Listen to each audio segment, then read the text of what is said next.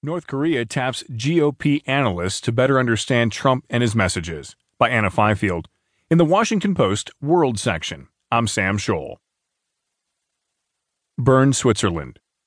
North Korean government officials have been quietly trying to arrange talks with Republican-linked analysts in Washington, in an apparent attempt to make sense of President Trump and his confusing messages to Kim Jong-un's regime.